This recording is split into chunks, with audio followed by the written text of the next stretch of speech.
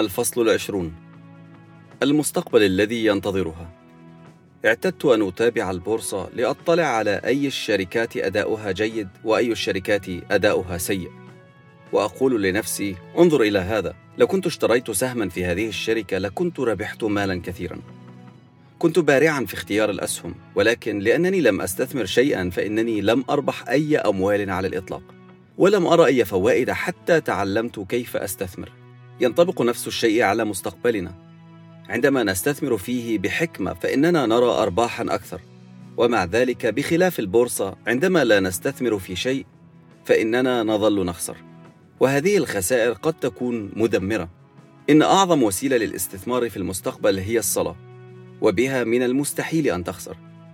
يعدنا الله بأن يمنحنا مستقبلا ورجاء، ولكن علينا أن نصلي من أجل ذلك، كما هو مكتوب في إرمياء الإصحاح 29 والعدد 11. وصلاتك من أجل مستقبل زوجتك تمثل استثمارا مضمون الأرباح على مدار بقية حياتكما معا. قد تشعر النساء بالخوف الشديد تجاه المستقبل، وهذا على الأرجح لأننا نشعر بأننا ضعفاء في بعض الوقت. أكثر المخاوف الشائعة عند أي امرأة بشأن المستقبل تتعلق بفقدان أحد أبنائها، أو المرض الشديد، أو العجز، أو فقدان زوجها، أو أن تبقى وحيدة، أو عجزها عن الدفاع عن نفسها ضد أحد المعتدين، أو فقدان الهدف في الحياة أو الانتماء، أو تكون غير جذابة، أو عاجزة عن إعالة نفسها، أو لم يعد أحد يحتاج إليها. وإذا بلغت مخاوفها بحيث تخشى ضياع مستقبل يستحق العيش من أجله، تصبح مرتبكة ومشوشة ومصابة بخيبة الأمل.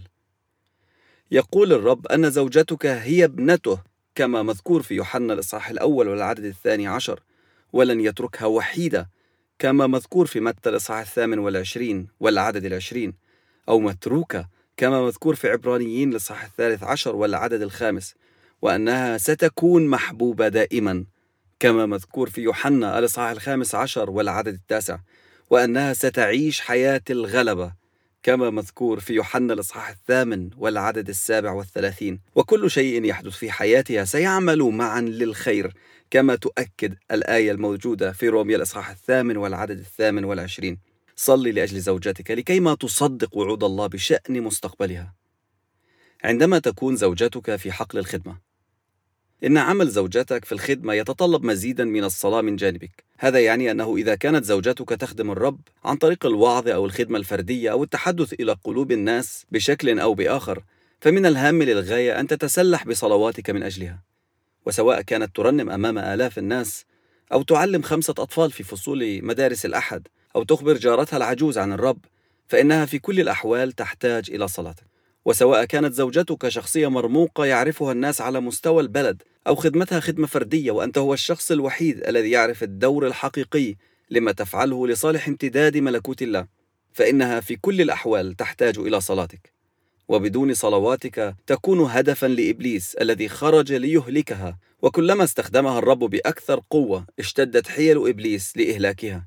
لا تستخف أبدا بأهمية صلواتك من أجلها، والله سيستجيب لك، وستعمل صلاتك على إنقاذ حياتها وتأمين مستقبلها.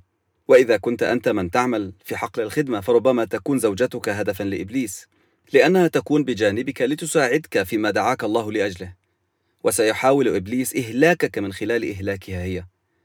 أريني رجلا متزوجا يعمل عمل الرب بقوة، وسأريك زوجة تحارب بشكل أو بآخر من إبليس. وإذا كنتما تعملان معا في حقل الخدمة، فهذا يمثل تهديدا لا تحتمله مملكة الظلمة. سيعمل إبليس كل ما في وسعه ليراكما محطمين. كنا مستعدين بالصلاة من أجل أحدكما الآخر كل يوم، واطلبا من مؤمنين آخرين أن يذكروكما في صلواتهم. الحكمة اللازمة للوصول إلى هناك.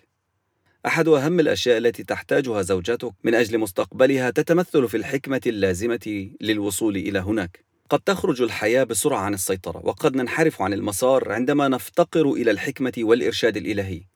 تحتاج زوجتك إلى الحكمة في إدارة الأمور المادية، والحكمة في التمييز بين الحق والأكاذيب، والحكمة لمعرفة هل هذا الشخص جدير بالثقة أم لا، والحكمة لعمل التصرف الصائب، والحكمة لتتواجد في المكان المناسب في الوقت المناسب. تتميز المرأة الكاملة في الكتاب المقدس، كما نقرأ في أمثال الإصحاح 31 والعدد 26 بالامتلاء بالحكمة، ولكن هذا لن يتحقق بدون الصلاة.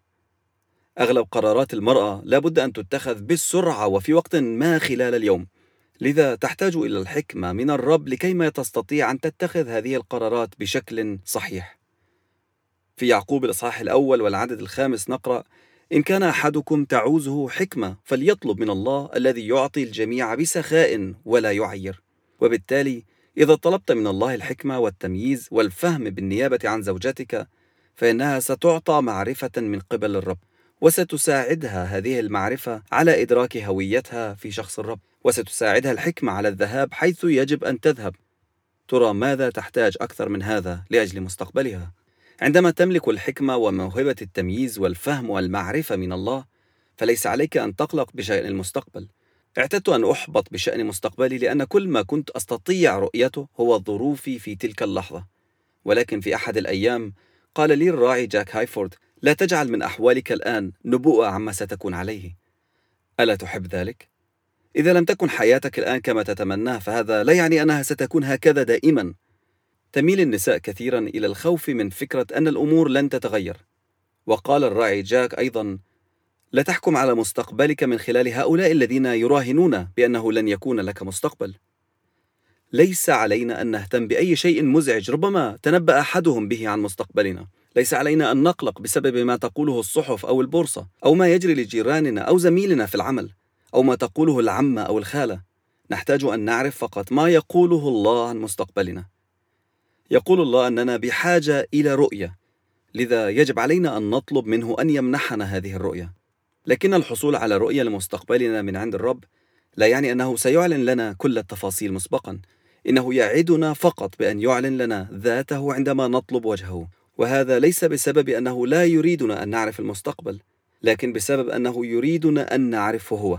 إنه رجاؤنا ومستقبلنا، وعندما نعرفه فهو يرشدنا إلى المستقبل الذي أعده لنا.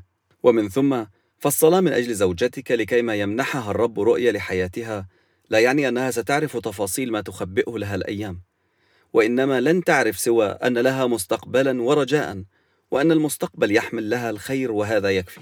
لا أحد يضمن المستقبل، وحتى عندما تسير الأمور على ما يرام فإننا لا نستطيع أن نضمن المستقبل.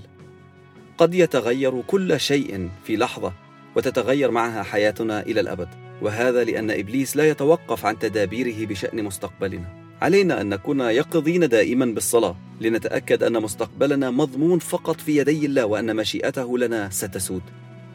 بينما تصلي من أجل مستقبل زوجتك، تذكر أنه مستقبلك أنت أيضا، لأن مستقبلك ليس مستقلا عن مستقبلها، ولا مستقبلها منفصل عن مستقبلك، فكلاهما متداخل بشدة. لهذا السبب فإن صلواتك التي تصليها من أجل زوجتك تضمن لك عائدا يؤمن لكما بقية حياتكما. وإذا وصلت الاستثمار في مستقبل زوجتك بالصلاة، فأنا أؤكد لك أن حياتكما ستكون غنية ببركات الرب.